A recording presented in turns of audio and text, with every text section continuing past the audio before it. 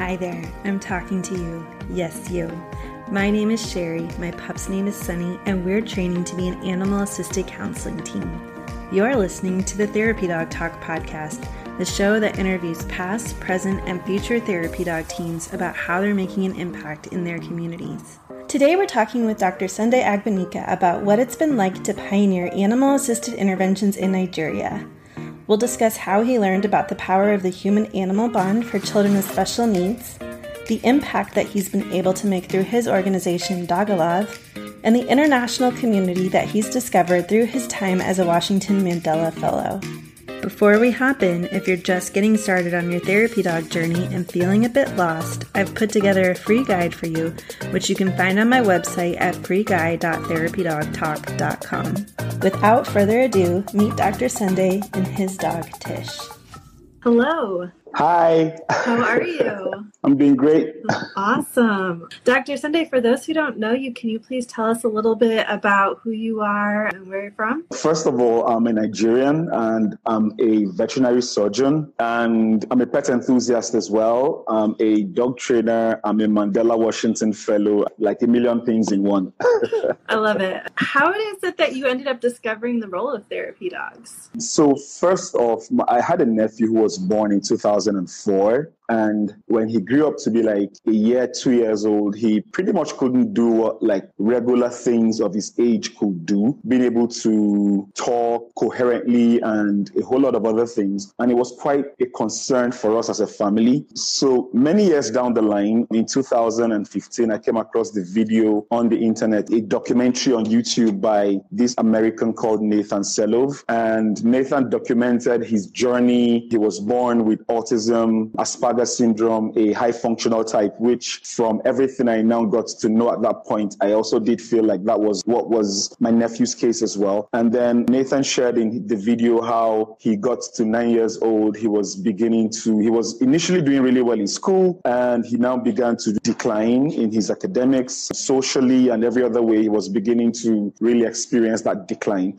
And then his parents sought for a solution for him, did some research. 2 years later, they decided to try out a therapy dog center in Pennsylvania, Susquehanna Service Dogs. And that was the beginning of his journey. And he documented like how his journey from then onwards and how he began to thrive academically, thrive socially, thrive in so many other ways. Not without challenges though. All of that was in the whole 8 minutes video. And then beyond that, I also did research and then follow up with Nathan's story beyond, beyond the documentary.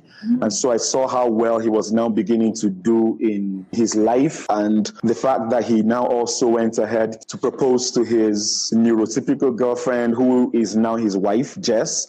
So all of that just inspired me to think about, oh wow, this is really good, and this is something that could be of benefit to people in my country. Yeah, that's awesome. So that's really what inspired you to bring therapy dogs to Nigeria then? Well, yes. So, but I'll put it this way. So first off, my nephew who I talked about, we lost him in 2013. So sorry. So thank you so much. So he was 9 years old when he died. And that was the point when, because of all the parental love that he was getting and everything, he was beginning to pick up. He was now beginning to talk and he was beginning to do a lot better and all of that. Even though, well, irrespective of the stigma and all that he faced outside. So the parents tried to really concentrate on him and give him a lot of attention.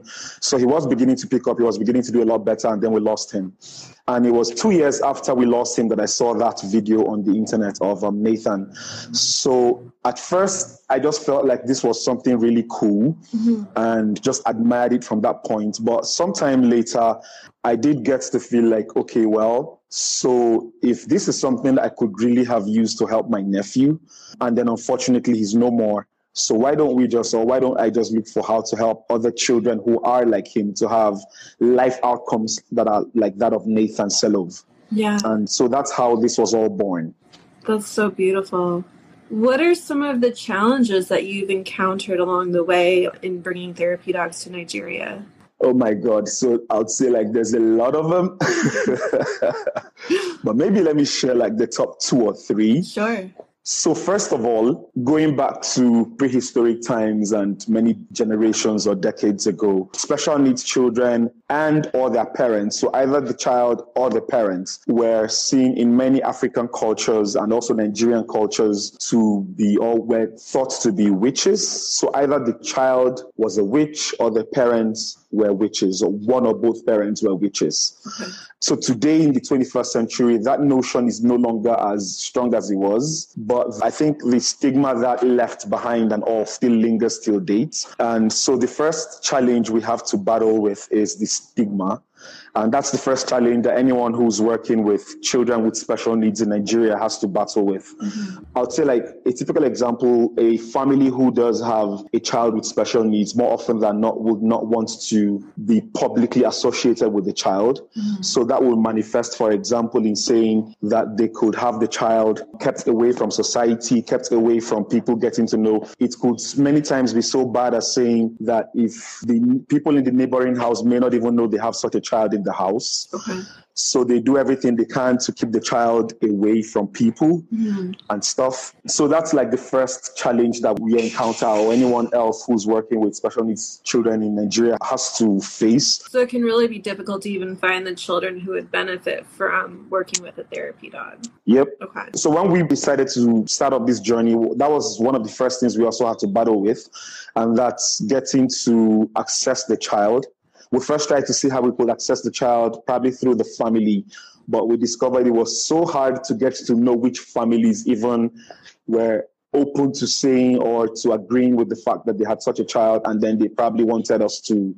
So then the next thing we decided to do was we decided to reach the children through the special education needs centers. Okay. It was still hard at first because many of the special education needs centers we approached had never even heard of it. There were a few of them that the owners had traveled outside the country before, so they had either seen it in action one way or the other, or they had read about it. And so like those were the ones who were open to us trying out anything or open to collaborations with us. And that was how we started. Okay. And then like the third challenge I probably want to mention is that of funding. In 2018, when we were on this journey already, and then I went to attend an autism conference in Lagos in Nigeria, I met these two women who were professionals already doing one or two things around autism. And then like when they met me, they were so excited to see someone who was already taking baby steps to doing something about the whole animal assisted interventions and human animal bond thing. That's because they were initially looking for how to start up a project of such in Nigeria. They had applied for a particular funding, and then they were waiting on the funding source to come, and then they kick up the project. And till date, they had not been able to get the funding. So, but for us, with or without the funding, we've been able to find every way that we can get our foot in the door. We've been able to find how to get this out there. And then we have families and friends who also get to support us in one way or the other. And also some people who are enthusiastic about the work, and then they choose to either like volunteer or give their time and all of that. So we've been able to grow in that way without any external funding, so to speak. Okay. Switching gears just a little bit, who are your animal partners and what do they enjoy about this work? We currently have a number of animal species. We have a turtle, and we do have some rabbits as well. We have two rabbits who we also get to work with. And one of the dogs is with me around here right down to Tish. Come say hello. So this is Tish. He's one of the dogs that we get to work with, and he's one of the, I would say, crowd favorites. Aw, he's so cute. Yep. So Tish is a Chihuahua, the long coat Chihuahua. And so like Tish just loves to get gets to pet him on the head. He loves to be petted around his chin as well. So just anything that gets him to have that exposure to people, Tish is just so excited. And then one of the other dogs that we work with as well, he's called Bishop. Bishop would literally just do anything to get attention. And Bishop would equally do anything to just get a belly rub. So those are part of the animals that we work with, that we go to the centers and all the other places that we go with. That's really great. What surprised you the most in this journey? So that's like a really good question. So one of the major things that has been a surprise for us when we did realize it was the fact that we discovered that the international community was so into seeing this grow around the world. I never knew that this was something that people really had that much interest with. So with that, we've really got to meet people from different parts of the world who are so happy that we're doing this in Nigeria. So like that's how we also met, for example. So like we meet with different people from different places, different organizations who, when they just hear about what we're doing in Nigeria with this work, are so happy about it and then just wants to, one way or the other, collaborate with us and then see how we can get to grow the work and all of that. So that has been one of the major surprising factors for us. I never knew there was that much level of love and support. That's great. I love that. Yeah, I'm always interested to see who's working with therapy dogs around the world and to see even, some of the differences in how that work sometimes looks depending on what the needs are in that country and everything. So it's really cool. Yep. Yeah. What do you enjoy the most about this work that you're doing? Okay, so two things. The first is the fact that I love that look of joy or happiness that I see on the faces of children we work with. Mm-hmm. And I love also hearing that feedback from their teachers, their therapists, their caregivers, the people that work with them that tell us that this is making, even if it's just the tiniest impact in that child. Yeah. I'll give an example. So like when we went for the first assessment trial we decided to do to see if this was even something that would work in our part of the world. Mm-hmm. So there was the special needs center that opened their doors to us to come bring our animals and then see how this goes at their center. So we went in there with 2 dogs that day. We came to the center and then the children whose parents had given consent to participate showed up. And yes, all the children that came did really enjoy the time with the dogs and all of that. And then they were really so excited and everything. But we got feedback from the teachers, and then they said this was of breakthrough potential for 2 particular boys who were in that session. Yeah. So then they said it was of breakthrough potential for these 2 boys, especially because these were boys that they had sought for anything that could serve as like a motivating factor to get to teach them, but they had found none. And then they had seen that these 2 boys just came alive when they saw the dogs. So those 2 boys were literally ready to do just about anything in that moment to get the opportunity to interact with the dogs and all. So the teachers gave feedback to the parents, and then the parents got dogs for these 2 boys at home, which is what I hear. And then anytime till date that we visit that particular center, those boys, I think one of them has left the center. I think he has left the country. Okay. But the other one who's still around, anytime that we come around, he's still so excited to get to interact with the dogs. He's especially into the dogs. Yeah. So he's so excited anytime we come around, from the beginning to the end of the session. He's so happy and everything, so willing to do everything. And so that's the first thing I would say gets me most excited about this. The second thing is the fact that, well, I've been a dog person from birth. So my father, first of all, made me a dog person without knowing. Growing up, my dad made sure that we always had at least a dog in our family. And so one of my dad's friends, who was the first veterinarian from my tribe, traveled to the UK once while we were children. He came back from the UK with some trained German Shepherd puppies, and he gave my father one of those puppies. And that particular puppy grew up, and we named him Skipper. Skipper was so instrumental in our childhood. He was not just a pet, he was our friend. We played with him, and I mean, like, our childhood history is really not complete without Skipper. So anything that just brings me in contact with dogs and all, for me, is like home. I love that. So you mentioned that you were a Mandela Washington Fellow. Can you share a little bit about that experience and how that's shaped your work that you're doing now? So let me first of all explain what the Mandela Washington Fellowship is. So it's a capacity building program and an exchange program, yes, that was instituted by President Obama while he was in office. And so what the program does every year is to look for about 700 change-making African youths and then bring them over to the United States, place them in different universities based on their line of work, and then give them some capacity building trainings, expose them to the US community, also get to connect them to people within the US that their work is quite similar to, so that they can see like how the work is in other parts of the world. Yeah. So in 2019, I was selected by the United States Department of State, and I was placed in Lehigh University for my Mandela Washington Fellowship experience. Lehigh University is in Bethlehem, Pennsylvania, and it was an amazing experience.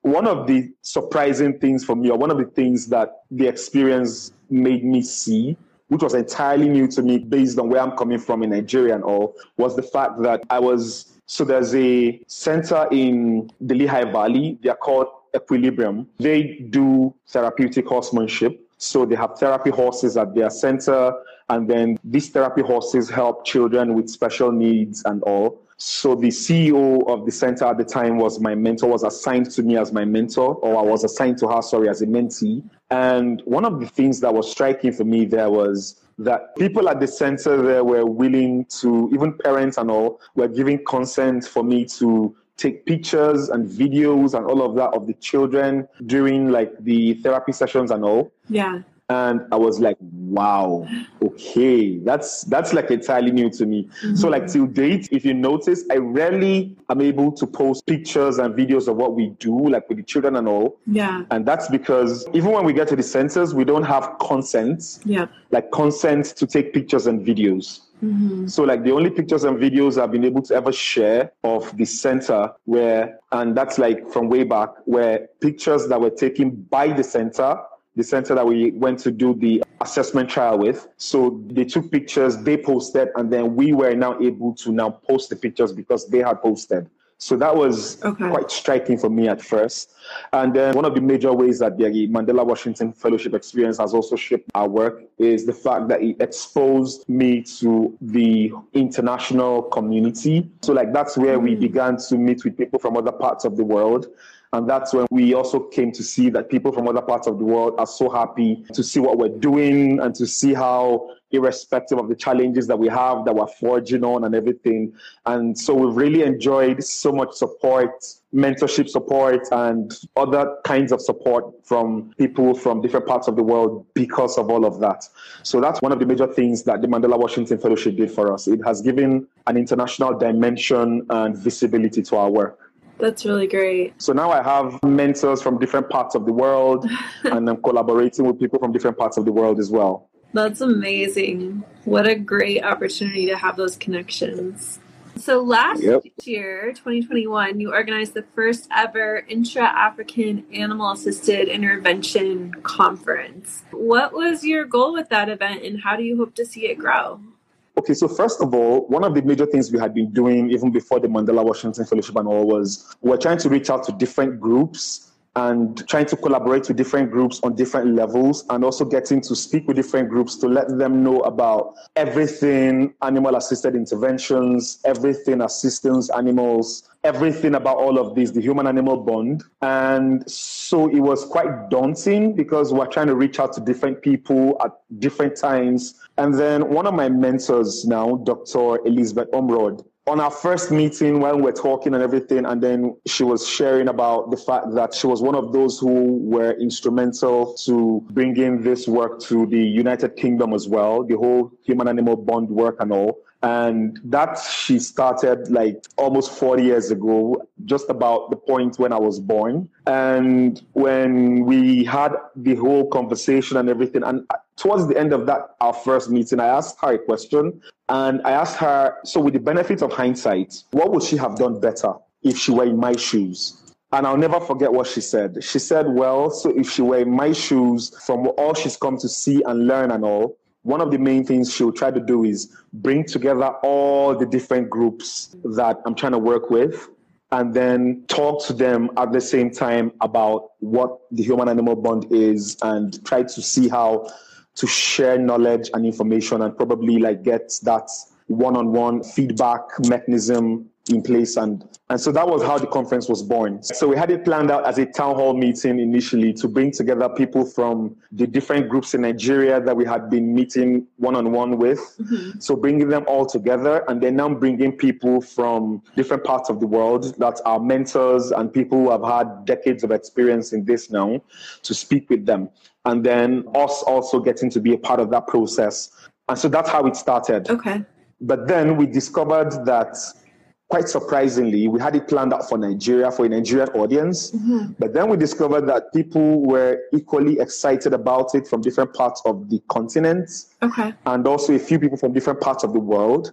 And so we discovered that we had people sign up from different countries in Africa. So we eventually did have people sign up and join in from about 7 African countries. And during the event, some of them also shared about the fact that, like someone from Ghana shared about the fact that this was the first time he was hearing anything about this. Like in his country, in Ghana, he had never heard about or seen this in action. So from then onwards, we saw that people from different parts of the continent as well were willing to learn about this and then also probably take this back to their country and see how they can start this up in their place as well. So the initial goal was for us to just bring together different groups that we had been working with and then tell them about this work. So that makes it easier for us to collaborate with them, and then they know everything they need to know without us having to do what we had been doing before then of reaching different groups one by one and all of that. That's great. And you have the second edition coming up soon, yes? Yes, we do have the second edition coming on August 3rd and 4th. And for this, we have professionals with decades of experience as well. For example, we have somebody coming in from Green Chimneys to speak with the audience. And Green Chimneys is one of the organizations that was one of the first organizations in the world to practice animal-assisted interventions and help people. I think they've been running for straight 75 years now. Wow. And working with special needs children for these 75 years, incorporating animals. And also bringing in Nathan Selop, the person whose video was my immersion to the whole human-animal bond practice. He's also coming in as well as one of the speakers for this year's conference. That's so cool that you've been able to connect with him and bring him in to share that story. Well, I love how you have been able to learn from others who pioneered animal-assisted interventions in their country and then apply it to your own. Do you have any advice for someone who's interested in pioneering this work in their area? So I'll probably say maybe 2 things. The first of which would be to just take a step. Mm-hmm. I mean, like just take a step. As it may sound so easy and all, but then just take a step. Yeah. At first it was discouraging. It was literally just like we were trying to push through and everything was just closed to us and we're still doing everything we could to push through. But now we're at a stage where it's a lot easier to be able to get to reach out. It's a lot easier for people to listen to us because of where the points where we've come to and the point where we have grown to. So the most important thing I'll say, or the first thing I'll say to anyone who wants to also pioneer this in their place is take a step and just keep taking whatever steps you can take. And then the next thing I would probably want to say is, as much as you can, invest in learning about this. And I'll say this in the sense of invest in learning to know what obtains, what are the standards, what are the practices, what are the terminologies. So like when I took my course with Oakland University, one of the first things that was a shocker for me was I discovered that much of the terminology and much of the assumptions I had about the whole human-animal bond before coming into the course were completely false.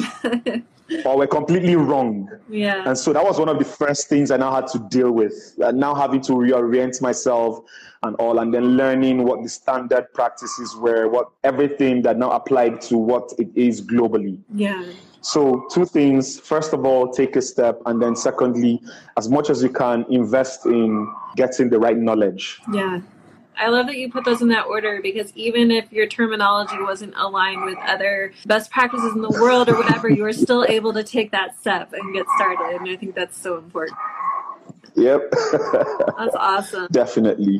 Well, I don't want to take too much of your time. Where can people find you if they want to learn more about the work that you're doing or to support that work? So on social media, so that's like Instagram, Twitter, and the likes, at Dr. Senos, DRSENOS.